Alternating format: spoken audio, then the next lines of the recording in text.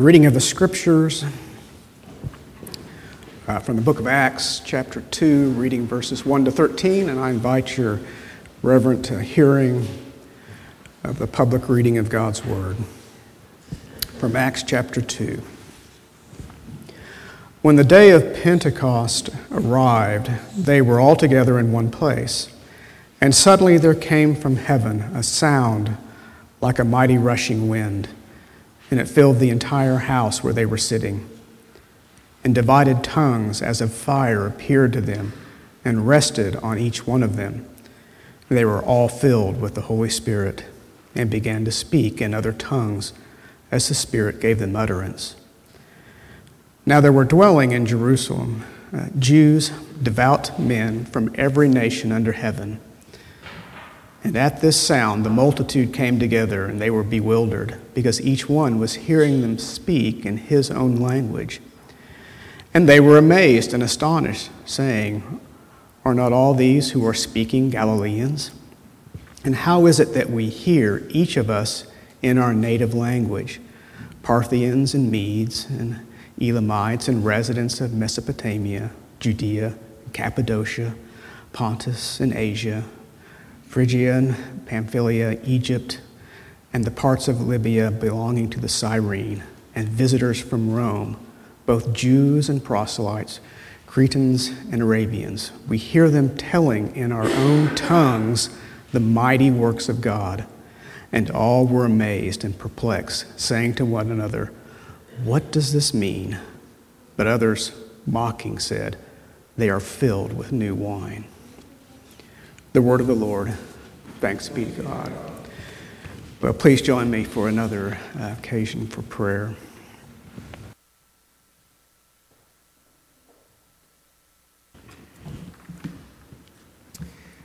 If you bear any semblance at all to me, you on occasion resist change, particularly if it's great change, unprecedented change. I mean, all of us are probably fairly conservative about great, stupendous, earth-churning change. We want to say, let's wait a minute and think about this, or maybe do it differently, or have a vote, or call the experts in. Well, I suspect the disciples were a little bit like that. And so Jesus sends his Spirit, who is going to institute radical change, stupendous change. It begins here and then is unraveled through the rest of the book of Acts. It will tell us, describe that change over and over, if you will, by different camera shots. Church change, individual change, a national change is going to occur from one to many, on and on. We see that change in the event of verses 1 to 4, the coming of the Spirit. And then there's a response. And we'll look at that response as it will intensify the end of the chapter. But the coming of the Spirit at Pentecost is very obvious, a theophany. God comes. The Spirit is God. The Spirit comes and he shows up in a very profound, radical way. And he does many things. We will learn in Peter's interpretation of the event. He will begin the reign of the Lord upon the earth and inaugurate the end-time temple as well as the end-time restoration, and empower the people of God to witness. All of those things reference great change. And some people resist them. I understand that. We should be very careful about resisting the Spirit because of the change. And that change, as I suggest to you, occurs not just in Acts, the church, the people, the disciples, the apostles. It should occur in us. Each one of us should begin over time and in degree to manifest that we're a people of radical change. because of the theophany of God? Well, first and foremost, the Spirit comes in power. The setting is the upper room that was near the temple. The 120 are gathered.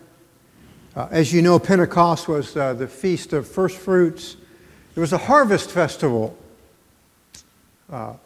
We don't live in an agricultural community in Oklahoma City, but I suspect different parts of the world, there's harvest festivals in churches and towns.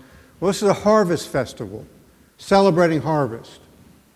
Interesting, it's not part of this text, but there's a greater harvest yet to come. We'll see it in the end part of Acts 2. But again, let's look at Acts 2, verses 2 and 3. And suddenly there came from heaven a noise like a violent rushing wind, and it filled the whole house where they were sitting. And there appeared to them tongues as with fire, distributing themselves, and they rested on each one of them. Each one of them. To me, I take that as the entire 120. The text is a fulfillment of many texts, but in immediate sense, fulfillment of Luke chapter 3, verse 16. John says, "As for me, one is coming after me that will baptize you in the Spirit and fire." That's being fulfilled right here in this text. Spirit and fire.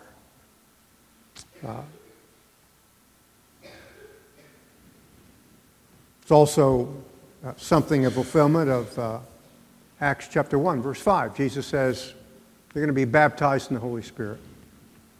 And the significance is radical change that, again, we will study in the rest of this book.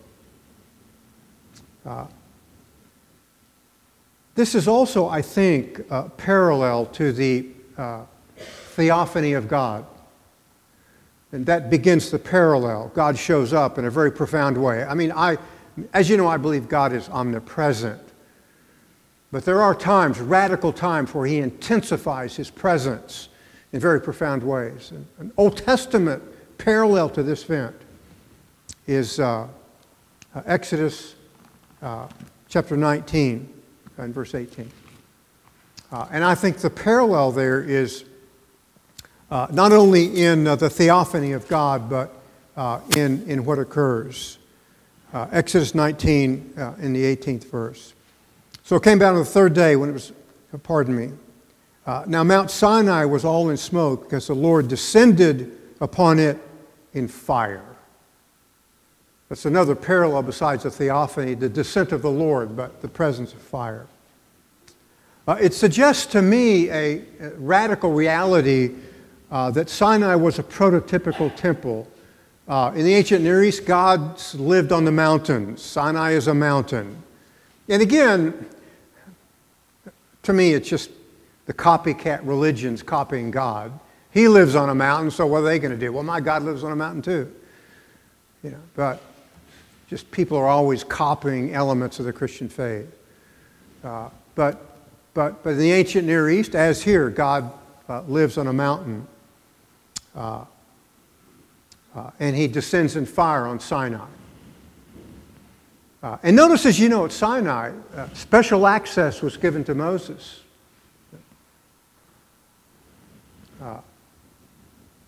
The people, by and large, were excluded. They were warned not to draw near. So something radical is occurring in this greater fulfillment. This goes way beyond Moses, way beyond to a handful. And it's also a remarkable change in that God is drawing near. And you and I know that that's a radical truth. If God didn't draw near to us, we'd be in a sorry estate in a bad way. So that the end-time temple is now, and God dwells in us. Even the Temple of Solomon was a prototypical temple, indicating the coming of Jesus Christ. Now it's non-architectural. God doesn't dwell in architectural temples anymore. So where does He dwell? He dwells in us. And that, my friend, is radical. stupendous change. Let's look at confirming text, 1 Corinthians chapter 6 and verse 19. And just again, as we follow here, the scriptures tell the great story. Paul says, 19th verse, "Or you do not know that your body is a temple of the Holy Spirit," meaning the Holy Spirit lives in us. Where does God dwell? He dwells in temples. We are the end-time temple. What is just as important, by way of application, is the fact that Corinthian church, as individuals, needed to clean up their temple. Verse 18, immediate context: flee immorality. What a message for our culture. Why should it be true of us? Because God dwells in us. Radical event, affecting radical change. The whole world seems to be rushing to immorality. We should be fleeing it, because we are temple of God. Notice again, contextually, the 20th verse. After Paul says, you're the end-time temple. You are the temple. For you've been bought with a price, therefore glorify God in your body. What do architectural temples do? Well, we stand off, we admire the architecture. Oh, how beautiful. Oh, it was built over. I remember I went to a church in England. They spent like 100 years building it. We are. The glory of God lives in us. So we should be radically different. People should see radical change, because that's what God does when He comes and takes up residence. The text in Acts is also another very, very important allusion. By allusion, I mean that Luke is borrowing from the theology and texts of the Old Testament. Isaiah chapter 44 in verse 3.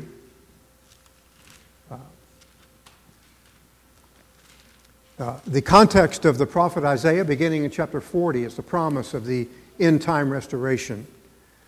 It has an immediate fulfillment in the life of the nation, but greater, more intense fulfillment here in the book of Acts, the life of the church.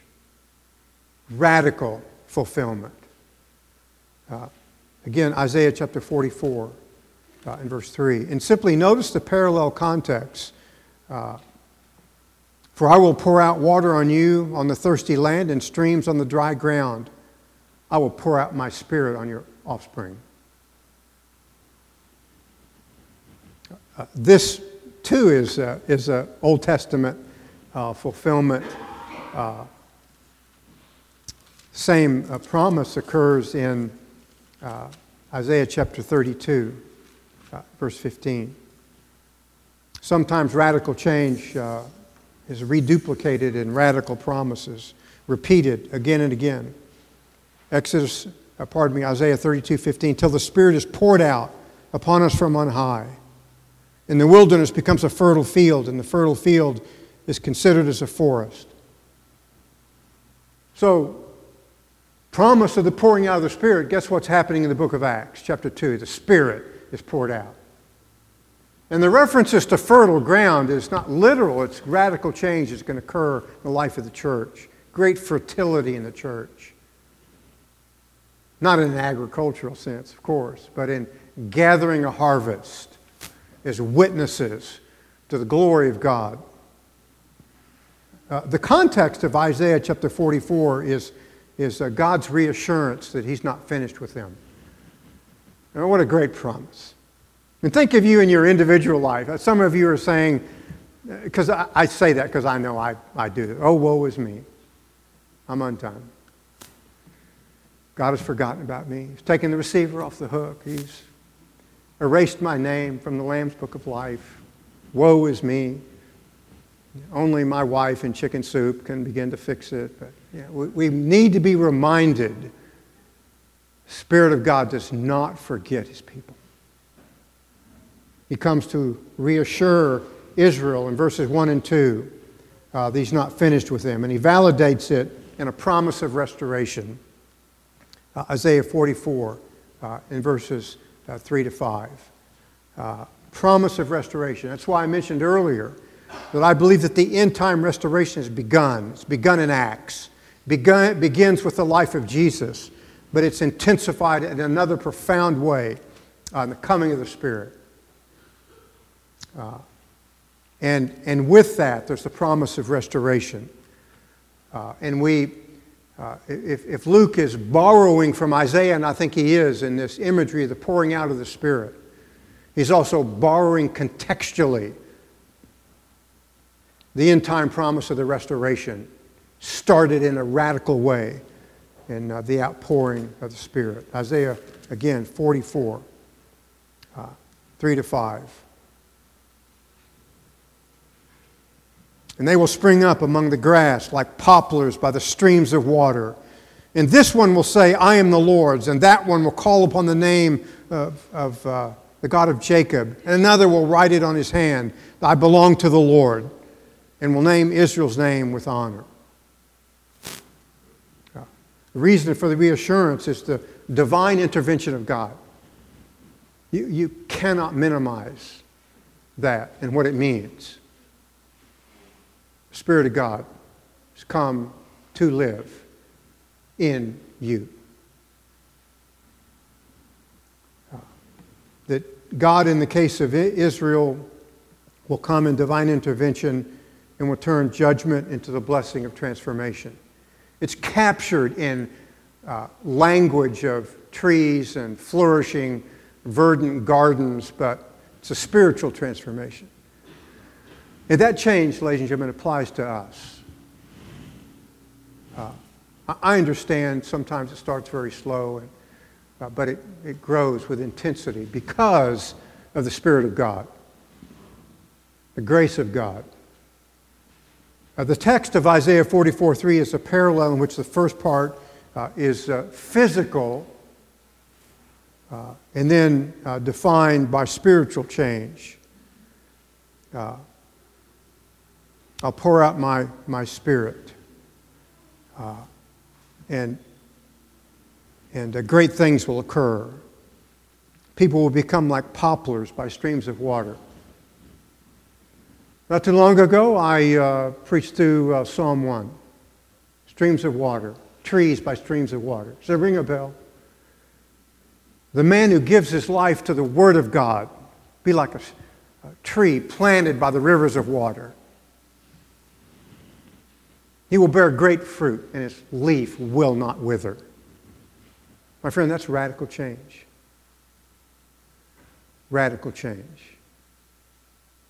There are some places in the geography of the United States of America, I can name a few, like western Oklahoma.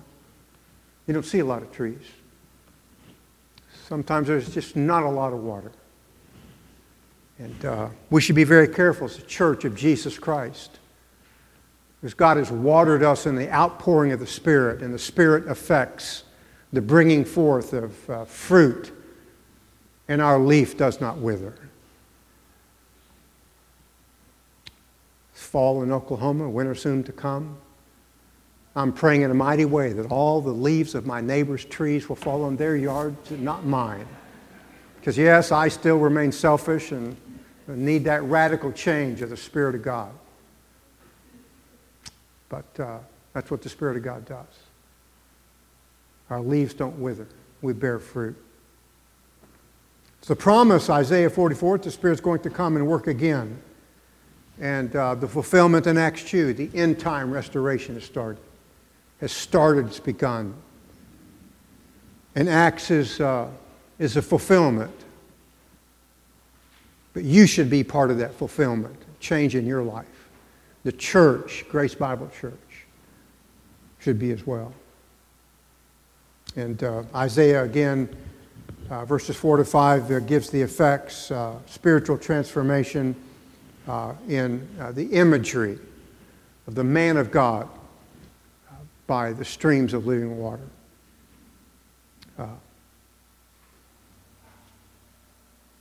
The second change in verse 5 of Isaiah 44 is the people will identify with the Lord.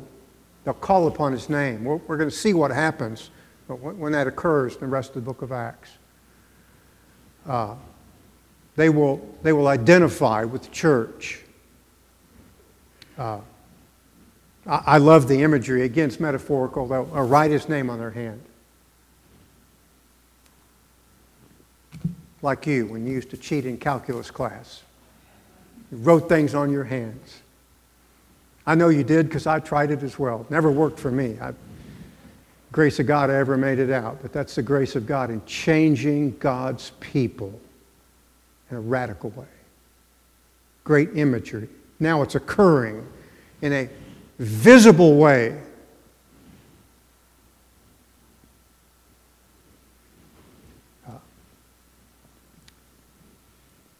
The end state that will occur immediately is, in Peter's interpretation, we're going to watch witness.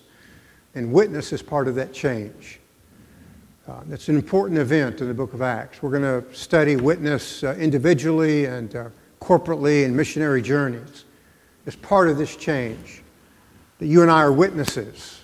Isaiah tells us so. It's very important to recognize all that means. I'll just touch on it very quickly. Revelation chapter 1, verse 5. Jesus refers to Himself as the faithful witness because He never compromised. He never turned back. He never flinched. He set His face like a flint to Jerusalem and the cross. He went. He was a faithful witness.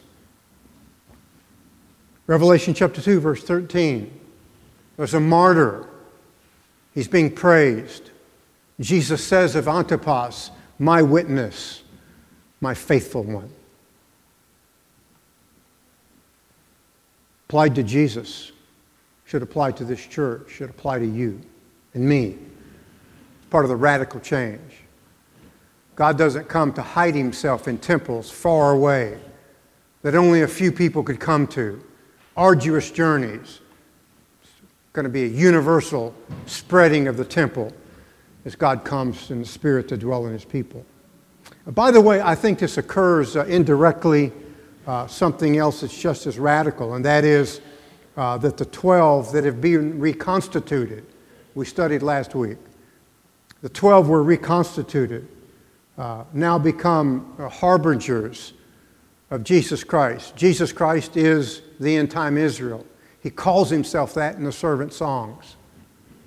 And now the 12 are reconstituted, and they are witnesses too.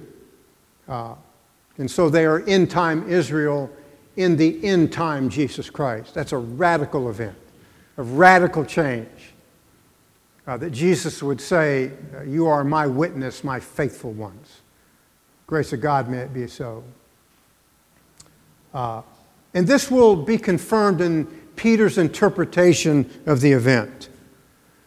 The event occurs, there's an immediate response, but Peter's going to interpret it in the latter part of the chapter. And the Spirit again comes in power to reconstitute Israel for the purpose of witness. In the Old Testament, what happened to Israel's witness? It simply went out. It flickered as a candle and went out. Israel failed as a witness, became idolatrous. That changes, begins here, radical change. And there appeared tongues of fire that rested upon each of them. Again, Acts chapter 2 and verse 4. And they were all filled with the Holy Spirit and began to speak in other tongues as the Spirit was giving them utterance. The event here, I think, is another Old Testament allusion, profound significance. Book of Genesis, chapter 11. People gather together and they say something to the effect, you know, God commanded us to spread abroad. We don't want to do that. We want to do what we want to do. Genesis chapter 11, verse 4, they said, "Come, let us build for ourselves a city, and a tower whose top will reach into heaven. Let us make for ourselves a name, lest we be scattered abroad over the face of the earth." Well, they want to reject the command of God. Now, I love the fact they want to build a temple to reach up into heavens. My friend, I assure you that's an impossible event. Not only physically, of course, but spiritually. Absent Jesus Christ, you can reach nowhere. And will go nowhere spiritually. If you're not a Christian, it's very significant. And so what does God do? God says, Genesis 11:7, "Come, let us go down and confuse their language." Notice, confuse their language.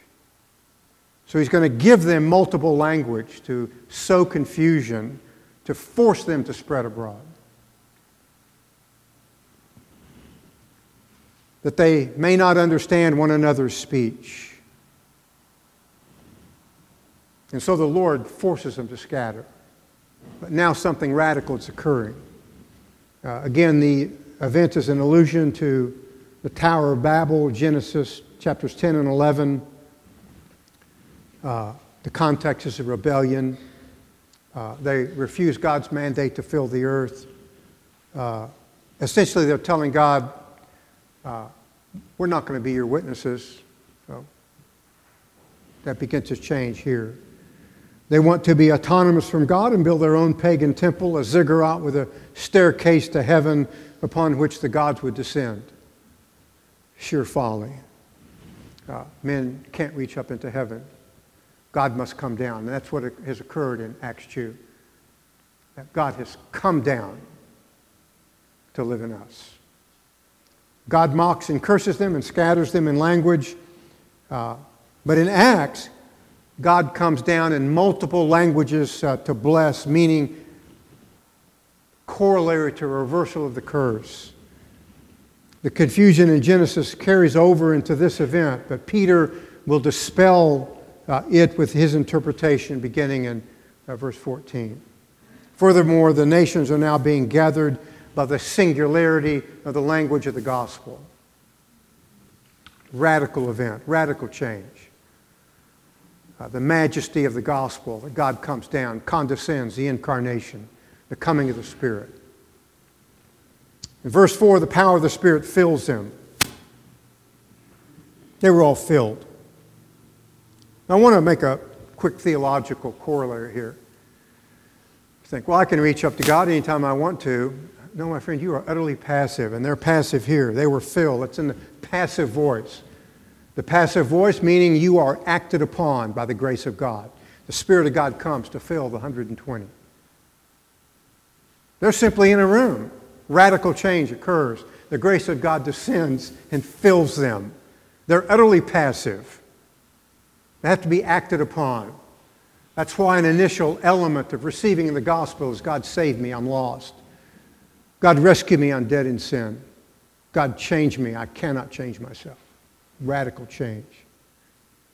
The Spirit, of course, is the content. There's a couple of illustrations of this that I think that are very significant in light of the context. Luke chapter 1, verse 15. Reference to the coming of John the Baptist. He will be great in the sight of the Lord. He will drink no wine or liquor. He'll be filled with the Holy Spirit. So there was a partial fulfillment in John the Baptist, but here it's much more universal and radical. Luke chapter 1, verse 67, his father, Zacharias, was filled with the Holy Spirit and prophesied. That's what's going to occur in Acts chapter 2, very radical way.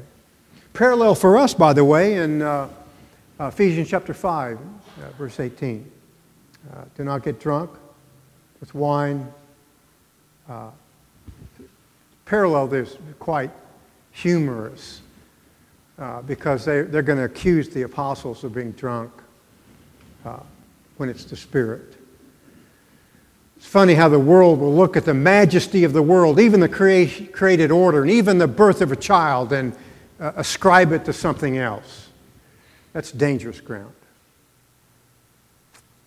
But here they ascribe the great event as being drunk with wine. Peter's going to interpret it. Always has to be the case. Gifted interpreters, Peter will be. Alcohol, of course, can have a controlling influence. They're to reject that for a life under the Spirit. That's what we're to exhibit as part of our witness. Again, the content of the filling in book of Ephesians is not specified, but a cognate noun is used in Ephesians 1 and Ephesians 3:19.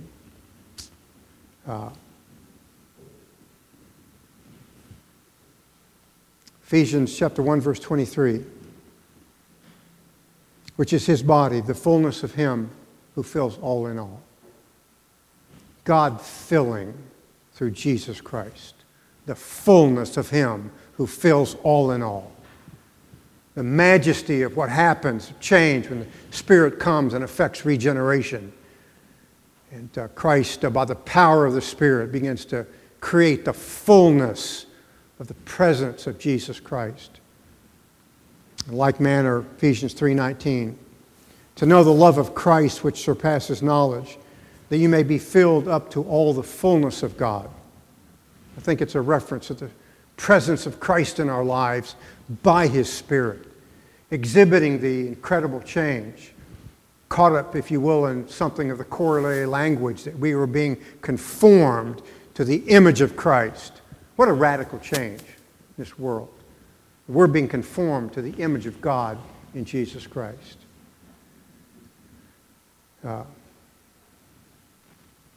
There's a hint of this and perhaps a partial fulfillment of this in a very beautiful way expressed in Exodus chapter 35, verse 35. Moses is gathering skilled artisans to build the tabernacle. And when they're finished, as you know, the Spirit of God will come live in that tabernacle. Fulfilled for us in Jesus Christ. Tabernacle now is heavenly places. But of the gathering of the skilled artisans, notice what Moses says in Exodus 35:35. He has filled them with skill to perform every work of an engraver, designer, and embroiderer in all different types of cloth and fine linen, and to weave and to perform every work and makers of all designs. Incredible beauty. For us, it's Jesus Christ. And now it's the Spirit of God in us. Incredible beauty. One of the things that, by way of application, I'll tell you, it's very significant for our age. We live in an age that is profoundly struggling with utter, sheer, bald insignificance. I count for nothing. I don't mean anything. My life doesn't matter. Doesn't happen in the church. The Spirit of the living God comes to dwell and manifest the glory of Jesus Christ. The insignificance is everywhere in our culture. Substance abuse, people abuse, child abuse, parental abuse. It's incredible. And the incredible, overwhelming display is that in Jesus Christ, it is all made different. By God, the Spirit comes to live and to dwell. In Ephesians 5, the filling is detailed in 19 to 21. They begin to speak, singing, giving thanks, and subjecting themselves one to another. Power of the Spirit in those results.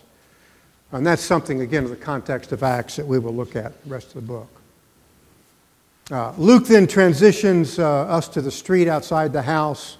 So the apostolic company leaves the room. And they begin to speak and give utterance of the mighty deeds of God. That's witness, verse 11. And they're fulfilling the mandate for witness. And the Spirit is the power of witness. The Galilean Christians are supernaturally enabled to speak Gentile languages. It's a miraculous gift. And they're speaking those languages to the diaspora Jews living in Jerusalem, to pilgrims coming to Jerusalem for the feast and to proselytes. By the way, I say this very quickly, can't dwell on it because of time. This is the archetype for the gift of tongues. And that's where you go to learn, oh, what is this gift of tongues? Well, here in Acts 2, it's a speaking of languages that you don't know. Foreign languages, literal languages, not some ecstatic heavenly speak. I mean, even the context of Paul's use of that in 1 Corinthians radically tells us that. He said, if I speak in the tongues of men and angels, but it's hyperbole. He can't speak in the tongue of angels, but he's just simply hyperbolically expressing, if I could do these things, but I don't have love, I'm nothing. And that's one of the events of radical change, the presence of the love of God for himself and, of course, for our brethren. So the Galilean Christians speak and the Jews understand. This is the mission of witness of the new Israel to the old, telling them that radical changes occur, radical transition from old to the new. That's why I turned to the Old Testament and then brought you to the new. Looking at Old Testament institutions like the tabernacle, but now it's all change. Everything is new, radical change. And here, the radical witness of the new Israel is engaged in the content is there is no forgiveness in the old temple. There is only forgiveness in the message of the new, Jesus Christ. That's a message people are desperate to hear. That God in His grace and mercy forgives. Response is twofold. Some ask, what does this mean? That they're speaking in our native languages, the great works of God. Well, Spirit is indicating great shift, old to new. The other response is, well, they're drunk, they're full of wine. They discount the miracle of the Spirit. We are, ladies and gentlemen, in our culture, long-term ripe, discounting the miracles of the Spirit in life, in birth, in the church. Be very careful about discounting the miraculous and attributing it to something that's utterly cheap, like getting drunk. It's what our culture does. We're different. We don't discount any of it. We praise God, thank Him for all of His manifold gifts, as we should. But it is a reminder that that's a dangerous course. It's also a reminder that we will study the rest of the book of Acts. It's dangerous to oppose the witness and to ridicule it. And the power of the Spirit will help the church persevere. And we will look at that in Acts. And we should see it in our church, that we persevere and witness regardless of opposition, regardless of the venue that it comes from. So the Spirit comes in power to give new power to the people of God, the end-time restoration. It's purposeful in witness. It's a new era of great change. I simply remind you, if you're a Christian, that witness reached you. And the Spirit drew you to Jesus Christ. And the Spirit gave you a new heart.